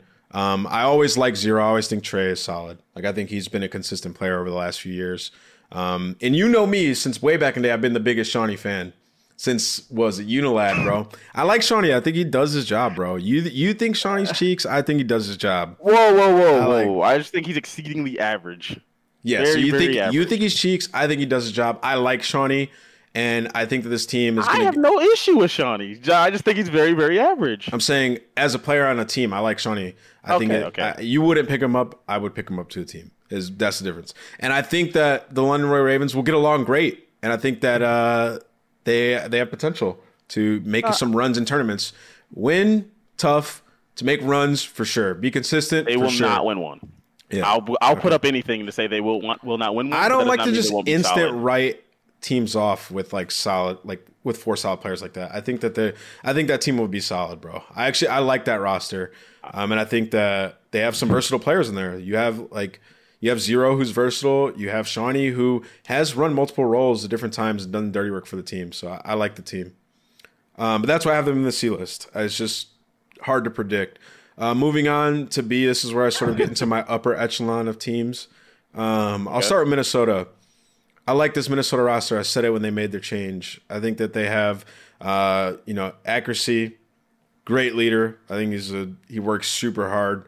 And having players like Priesta, Major Maniac, and Attach, who are his friends, who are, all proven champions, and still sort of outside of Attach, still in the middle of their prime. I think that we could see some things from this team or from these players that we haven't seen yet, which I think is good. And Priest, obviously, he can just go God mode at any moment. So I think that this team can actually win a championship. And that's why I have them in the B list. I think they can actually win a chip. Any team in the B list, I think, can win a chip this year and above, obviously. Seattle, you're going to say something? No, I was listening to your take, brother. Okay. Continue. Now, Seattle, I like this team in terms of their talent and that they all have a chip on their shoulder. It does have the asterisk next to it. They could blow up. They could explode. They could absolutely explode. But if they don't explode, they'll be a very good team, I think. Octane, super talented, gunless. Every time he's on a starting team at some point during the year, he's been the best player in the game outside of last year. There's been a point in the year where he's just been absolutely God mode. And to your 4v4 point that you were bringing up repeatedly, he was a god in 4v4. Pristini had some great performances last year, some very bad performances last year. I think what Seattle management is hoping for here is that Looney and Octane and Gunless can make him comfortable and bring the best out of him. And then Looney, I think he should have been in the league the entire last year. I would never, ever, ever, ever put Looney on my bench. That's the way I think. Moving on. I might be biased, but yeah, I agree with that for sure. No, I do. I love Looney as a captain. I can't believe he was on the bench. See, and then we got people saying he's not talented enough being the CDL. I mean, there is a little bit of bias there for me because Looney is my friend, but I know what he's capable of. And I try to say saying he's not talented enough is just false. He has no idea what he's talking about. Yeah, and he has no idea what he's talking about. All right, moving on. So we got to breeze through this. These take forever. Wait, hold on. See somebody in the chat? What'd Zuma say? Oh, Zuma's upset at you. So I've been frying my guys as horrible take. I said that you take a while to learn the game. I've been watching you guys scrim, and there's been some situations that I think that you could have played better. And actually, we'll talk about this in DMs because there's more to that. But I think that you're the player on the team that will have to, as time goes on, you have to obviously learn the game better. It happens to you every single year. I think with that team, they're going to need you earlier though. That's basically what I said. Well, we'll talk about this in DMs after the show. Moving on, where are we at? LA Thieves. Implode asterisk. Once again, this team could implode, or they could be super nasty. I think 4v4 gives this team an edge. I think Slasher can be more impactful in 4v4 and have his presence be felt. Last year, we talked about it, TJ and Kenny. Kenny in particular was way better when he went to Texas. There's no doubt being in LA hurt them. And Temp has become consistently a beast. So I like this team a lot. But I didn't have them in my A tier, where you had them next to Optic, right? Yeah. I feel like just historically speaking, if they're actually good, they'll probably be up there in the S tier, but it just depends on how they play. I just couldn't put them there because of that implodability. and probability, and because of last year it was a little bit tough for some of these guys, and I just didn't want to put them on the same level as Optic because I think Optic is a little bit of cut above those teams that I have in the B tier. Love this team. I mean, we basically agreed on Optic, Empire, and FaZe. Love this team. I just think Empire and FaZe have a little bit of an edge on them. Obviously, Empire just won the championship, and everybody from their team, top to bottom, is disgusting. They work really hard. Rambo's a great coach. I think that they're S tier team, and then FaZe is just ridiculous. Goes without being said, that team is stacked from top to bottom. We've seen players talking about how good they are, even in this game already. So that's why I have those two teams above Optic. I think Optic is more prone to, an upset, and I think Empire and FaZe are probably going to be a little bit more consistently contending. And I think there can be some kinks in that Optic armor at times. Very true. I mean, I think Empire and FaZe were the only two teams that last year went through the entire season with making it to the semis of every single home series, something like that. Like, they're just too consistent not to put up there and to give them their props. Yeah, and just that move that FaZe made, dude, I can't believe it happened. Like, getting Arcides on that team is just absurd. Like, one, not only is he nasty, like, they love playing with him, which makes it even more deadly. Tommy, thank you for the sub. I'm in the middle of a show. And go ahead. You lose your 38-month streak or whatever it is. Yeah, I mean, the change to 4v4 helped a lot of these rosters, though. Like, even in the moves that they made. Like, in this list, guys, there's not many ass teams. Like, last year there were some ass teams. Like, me and John talked about it for the show. In 4v4, it's become, like, every team has, like, a solid roster because, you just trim off the fat. You trim off the buns players, and you can just make a more solid roster. Your superstars and your up-and-coming amateurs who run around the map and kill everything, they can be more impactful on the map. It's just, that's what 4v4 brings. I think it'll be way more exhilarating and entertaining to watch this year. Yep. I mean, I just love that we had this little argument about superstars or whatever, and every single team that you have up there is laden with superstars. You couldn't find one spot in your heart to put a team that you thought was just going to build out this fantastic teamwork-oriented, amazing unit to move up the list. You couldn't give me one team. You're looking at it. No, you're looking at it. No, because you twisted this argument. What I was discussing when we were talking about the approach to building a roster is that you don't need, like, some of these teams, they're building rosters that they expect to be good for the next 4 or 5 years. With some of these superstar players, and since you really want to go back into it, with some of these superstar players, they want to win every single year, and it's going to require you to keep constantly making changes and appealing to these top superstar players. If you build a good, solid core that can win a championship, you can find success over the next few years. And I like Toronto Ultra, and I do have them in my D tier, but I think that you can develop players like CleanX and Cammy over time, and then they can just become your superstars, and you create them under your camp. They'll be loyal to you, you keep them, you build upon that. I like that strategy. That's all I'm saying. There's no knock to going and getting superstar players. I think that that's fantastic. I just think that Toronto can still pull down a chip. Think that Cammy and Clinics have loyalty to Toronto Ultra? I just think that let's say Cammy and Clinics become the best players in the world. You keep picking out one point of everything I'm saying. I think that is important to what you were saying. You build out a team to be loyal to what you're saying. And then as soon as, say, they did become freaking amazing, they're going to get poached. Okay. Immediately. But listen, right now, you don't have to pay those guys a shit ton of money. You can get great output from those players. They're still great players in the league. They won a championship last year, and you don't have to go out and spend $400,000 on a player. I don't think that that's necessary. I think that Toronto will be great. I think Toronto will have a ton of fans. I think people will love to watch them. I think they'll be a solid roster. Will they continuously win championships? Probably not. But over time, these are players in a team that you can build around. I think if you move Bance, eventually, because I think Bance is the weak link on this team. And if they aren't great, I think you have some room to move around there, maybe pick up an up-and-coming AM player in the spot of Bance. But I think they have a great foundation to build off of. I really do. Okay, fair enough. I mean, I don't think that they're bad. That wasn't my point. But you do have to be here for a reason. No, dude. That's just how I think. I think from a GM perspective, over time, people will start to think like that as well.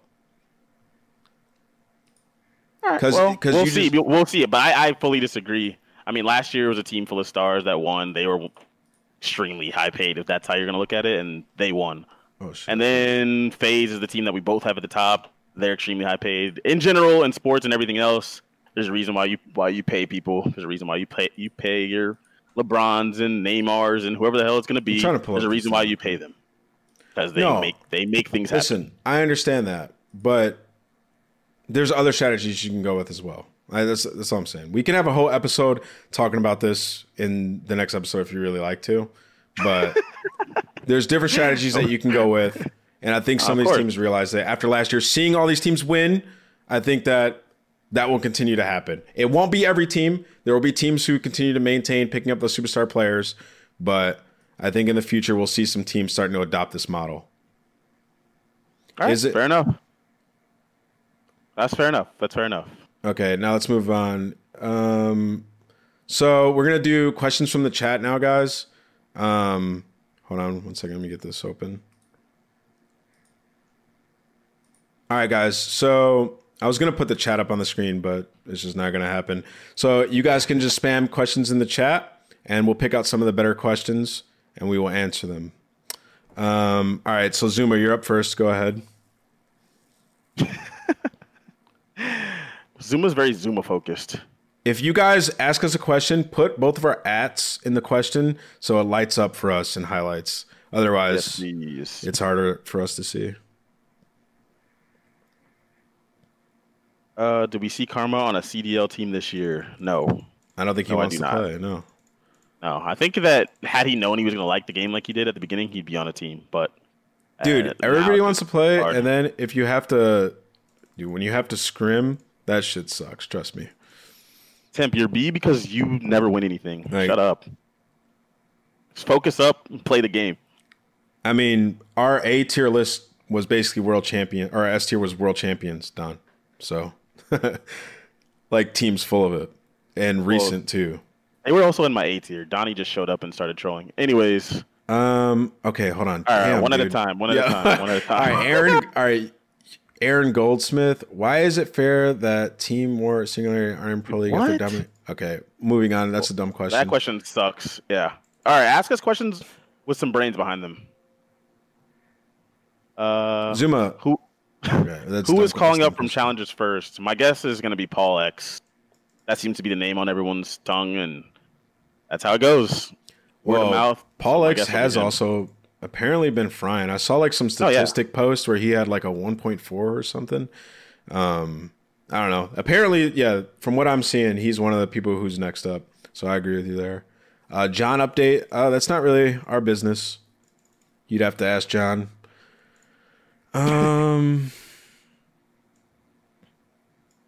Okay. Got here a bit late. May have talked about this already, but what are your thoughts over the scouting series, good and bad? I'll go first. My good is that it gives people a chance to play, I guess, in a CDL sanctioned matter. Yeah, like it kind of highlights you. Bad, it just not. There's no incentive. By the end of it, the players were opting out. Like, I don't think any pro team's actually going to pick anyone up based off of the damn scouting series. So if that is what it was for, then that's the bad, and that's obviously horrible. No one's actually going to go out of their way to look at this and go, "Oh my, his communication was amazing." All right, so no, I agree with everything you just said. I just think that it's a good foundation to build on. I think the scouting series can get better over time. I think it was created in a way of like where they wanted pro coaches to look at players and scout talent, but most of the pro coaches know about the players that are good enough and about to jump onto teams, and watching them like scrim and stuff like that isn't gonna sway their opinion, I don't think, very much. So, but I think it's a good foundation and good something to start with, and I think over time it'll get better. But I don't hate it. I mean, I like the idea. I definitely like the idea. Do you think GodRX should be in the league? I don't know. It's tough. You trim down to 4v4, makes it real tough. He had a really tough half the season last year, second half. Yeah, I really don't know. I wouldn't say he should be in the league. Could he be in the league? Sure. Yeah, I like that answer. Like, if a team believed in him and there was a team with players that wanted to play with him, I think he can compete at a league level, but I don't think he should be in the league. But that list extends, though. You could say that about There's a lot of players like that. Yeah. Bello. Haggy. The list goes on and the list goes on and on. But people you could say that about. So that's a slippery slope. Hey guys, listen. Once again, this is the same thing that happened last season when we made our tier list. We had certain people roasting us, whatever. You can't please everybody, guys. It's what me and John think. We'll see how you prove us wrong. And honestly, I want to pull up the results from last year and our list. I don't think our lists were that bad, to be real. I don't think they were bad. Do you have your list from last year, John? Can you get that for me? I can try to find it. Just type in on Twitter app. Another question. What storyline are you most... Looney says, what storyline are you most excited for this year, John? What storyline am I most excited for? I guess I got to say Dashy versus LA Thieves. I don't think that he's going to be extremely happy with how he got kicked off the team or whatever, maybe benched, I guess is the right term. So we'll see how he plays against TJ, who's one of his good friends, and his old team. There's nothing more that I want than to have New York be really good and have the Clayster Empire revenge story. Even though it was like apparently on good terms, we know Clay and how he thinks. He's going to want to beat those fools. So I think that would be a cool storyline if the New York ends up being a really good team. Moving on. Will Bruce be a top 3 player next year? It's such a, I don't know. It's like. I have no clue. I have no idea. I mean, a lot of that's based off your team. It's hard to be that without your team being really good. And then, so, I mean, if their team is really good, I could see him being up there. I don't really know. Any comment on the formal stuff? What formal stuff? What are you talking about? What's he talking about? We're not going to talk about the formal stuff. He's talking about someone saying that Formal owed him money. Oh, I don't know. Yeah, we're not going to talk about that. I don't. You should not even care about that anyway, unless it's like, I don't know. That's their business, whatever it is. Thoughts on Scraps Weskin having stellar years not being in the league? I think it sucks. Both those guys should definitely be competing on pro teams. They're both good players. It definitely sucks. Scraps is going to be in the league, rumored. Weskin, I thought, what sucks for Weskin is that he sort of had average performances over the years, and then last year he was a beast. Like it was his best year ever. So that definitely does suck for him. I'd like to see him back on a team for sure. I think he might be one of those people that gets a chance when teams start struggling. Yeah, his role is very defined too, right? So I think that actually kind of helps him. Like if you need a post-up AR player, if that happens to be what your team needs, that could be a guy that you go for. So he might get a chance this year. We'll see. Only time will tell. Okay. Do you think challengers would be good if they let a winner of the season compete in tourneys for franchise teams? No, they should not do that. These teams paid like $25 million to be in the league, bro. Yeah, that'll never happen. Why would you put another element in to beat these league spots? There's just no, that would not happen, dude. Who will be your sleeper team this year? Sleeper Surge, dude. Yeah. Oh, I was gonna say that too. So I'll switch it up. Maybe I'll go with the Rocker. If everything works out for them and Priest is playing amazing again, I don't think he played amazing last year, but of course he was on a team with a bunch of people getting kills. There's only so many kills. If he plays amazing, I can see the Rocker being like that surprise top team. Yeah. Is that a sleeper though? I think so. I mean, if you're not in our S or A tiers, I think you should be able to count. Okay. Fair. those are the teams that we're looking at to be the best. And any team outside of that, if they were the best consistently, it would shock me. Which team do you think will most likely make a roster change first? Oh, that's a pretty good question. LAG. Yeah, LAG. LAG will be the first. They're like the only team I see, and I hate saying it, but they're like the only team I see that I think is like definitely going to struggle. Like every other team has potential to be like a pretty good team. Like they're the only team where I just, in my mind, where I'm like, they're definitely going to struggle against these teams. So I think it'll be them.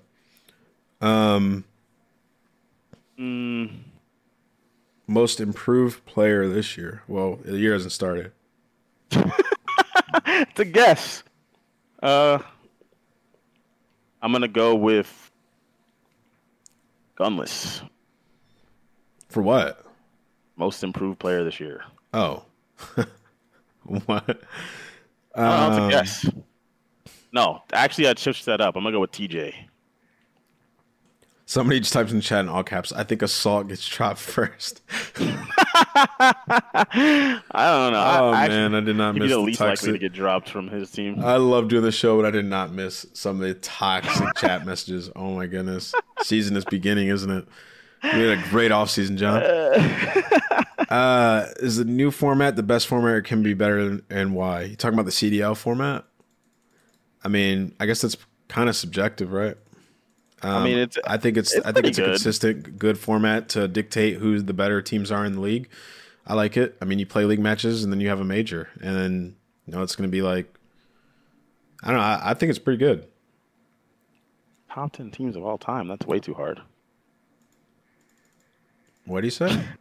He said, "Who's your top 10 teams of all time?" I mean, that's rough. I don't even know if I can think about that. I'm trying to think. Yeah, dude. This isn't a. We'll do a history. We've done history episodes. This is a history episode. We'll do like 5 more questions of current topics or Cold War related questions. Which team would you like to see Damon on? I mean, if he was playing, I think it'd be cool to see him on New York and play with like Clay. That'd be cool. I think it'd be dope. See him somewhere else if he was playing. Yeah, I mean that could be cool. I get, yeah. Will opt to continue to stream scrims and face defeat? What? Why did you put that last part in there? And we don't know. We don't know what if they're gonna continue to stream scrims or not. Thank you for the 100 bits, Ewan. Will Cold War be fun to watch? I mean, yeah, I've been watching it. So far, I like it. I love to play it. I think it'll be more fun than MW, for sure. I think 44, you can digest what's going on. It'll be a lot easier to follow. I think it'll definitely be entertaining as hell, man. Especially with some of the brands we brought in, like having 100 Thieves in, Optic Gaming back under Hex. I think this year has some dope storylines. I think it'll be super entertaining. That's a good question. Do you think you can make a championship winning team out of players not in the league? Like consistently, absolutely not. A team that could win one? Yeah. For sure. You definitely can, but if we could do that, then me and John we'd be figuring that out and getting paid money to do that right now. Because if you could do that, because there is 4 fucking beasts out there that you could put together. Oh, for sure. It's just tough. That would gel. That would be nasty. The talent is there. It's just, yeah. But to answer your question, yes, but it'd be hard as hell, and it'd be a lot of luck involved with figuring those out. Who do you think is going to retire this year? I'm not putting that on anybody. I would never put that on somebody. I have no idea. Which CDO coach is in the hot seat? Apparently none of them except me. I don't think any pros. Well, I think the league will end up expanding, maybe, hopefully, in the next few years. So I think most of the pros will be all right.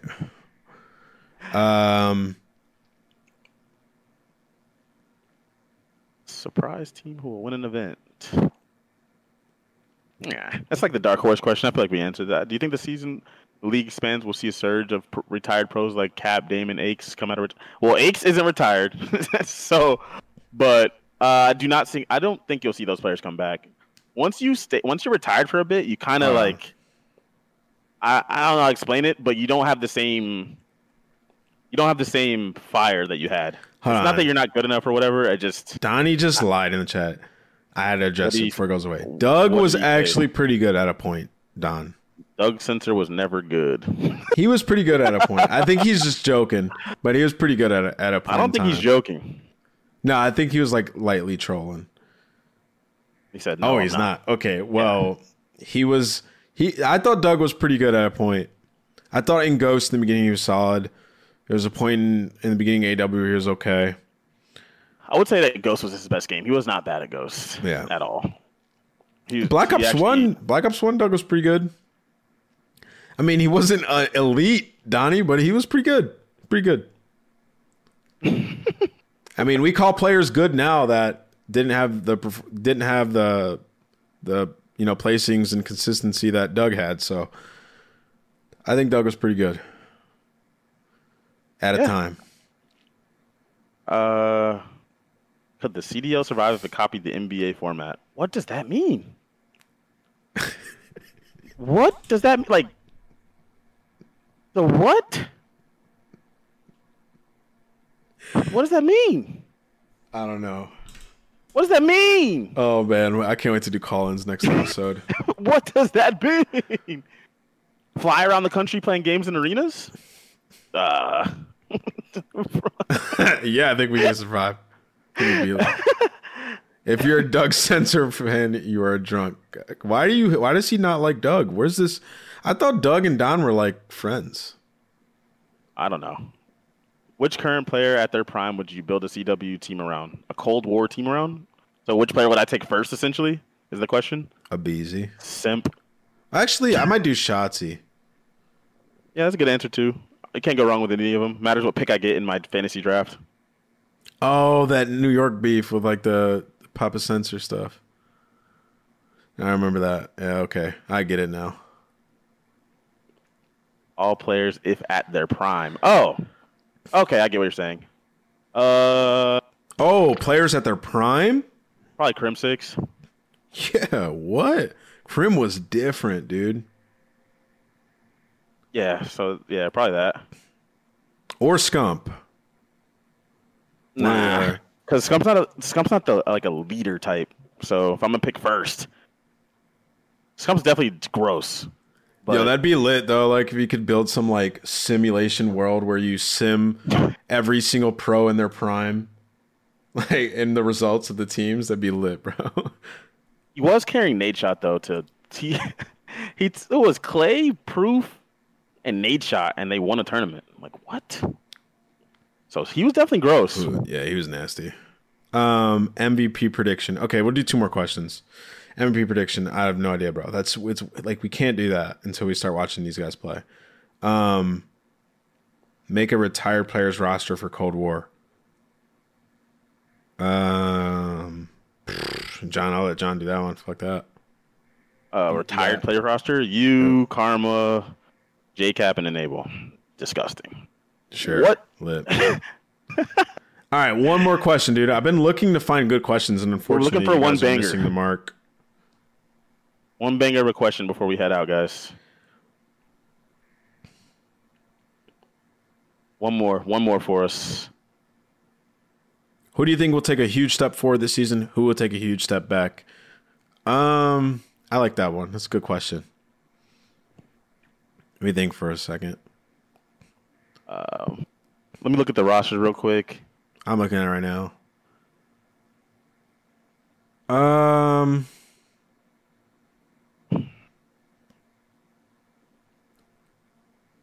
Well, you kind of already answered this. You said you think Dashy's going to be like back on point this year. Like he's going to take a big step forward. Yeah, I do.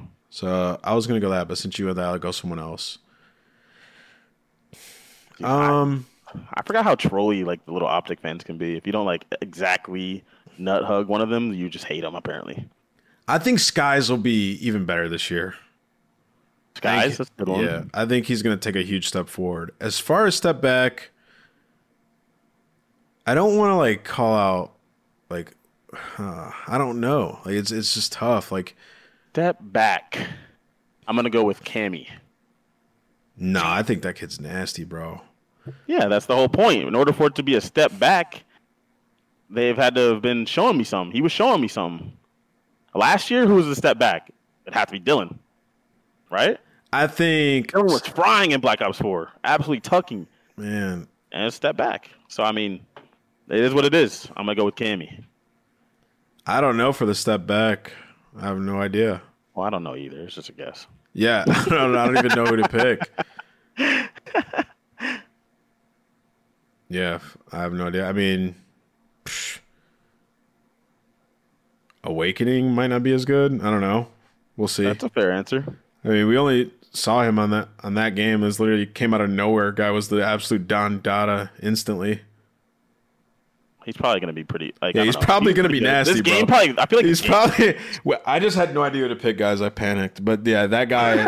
I was like, I don't know. I'm awakening. That kid is That kid was nasty though, bro. Like literally. Won't give me any smoke on the timeline. He was like, he was literally like, had the best anticipation for 3 weeks. Zuma, Tommy would have come out firing. Well, would it really be like a step? I don't know. I wasn't even looking at their team. I was more so looking at somebody on Surge. But... Tim for the chat said Matt Melds was getting gunned though. He might be a step back. That's funny. But all right, that's it. That's it for this episode, guys. We're getting down the toxic lane now. I can't wait till the call-ins next episode. It's going to be absolutely lit. But I appreciate you guys tuning in today. Shout out to our new sponsor, XP Sports. They get the bills paid, bro, allowing us to continue this show. And they also make a great product. Check them out, !XP in the chat. Have it every morning, man. Appreciate you guys tuning in. Everybody who came through, getting it lit, having some fun. Much love. Zuma, sleep well and improve. And everybody else, take it easy. Much love. Love you guys.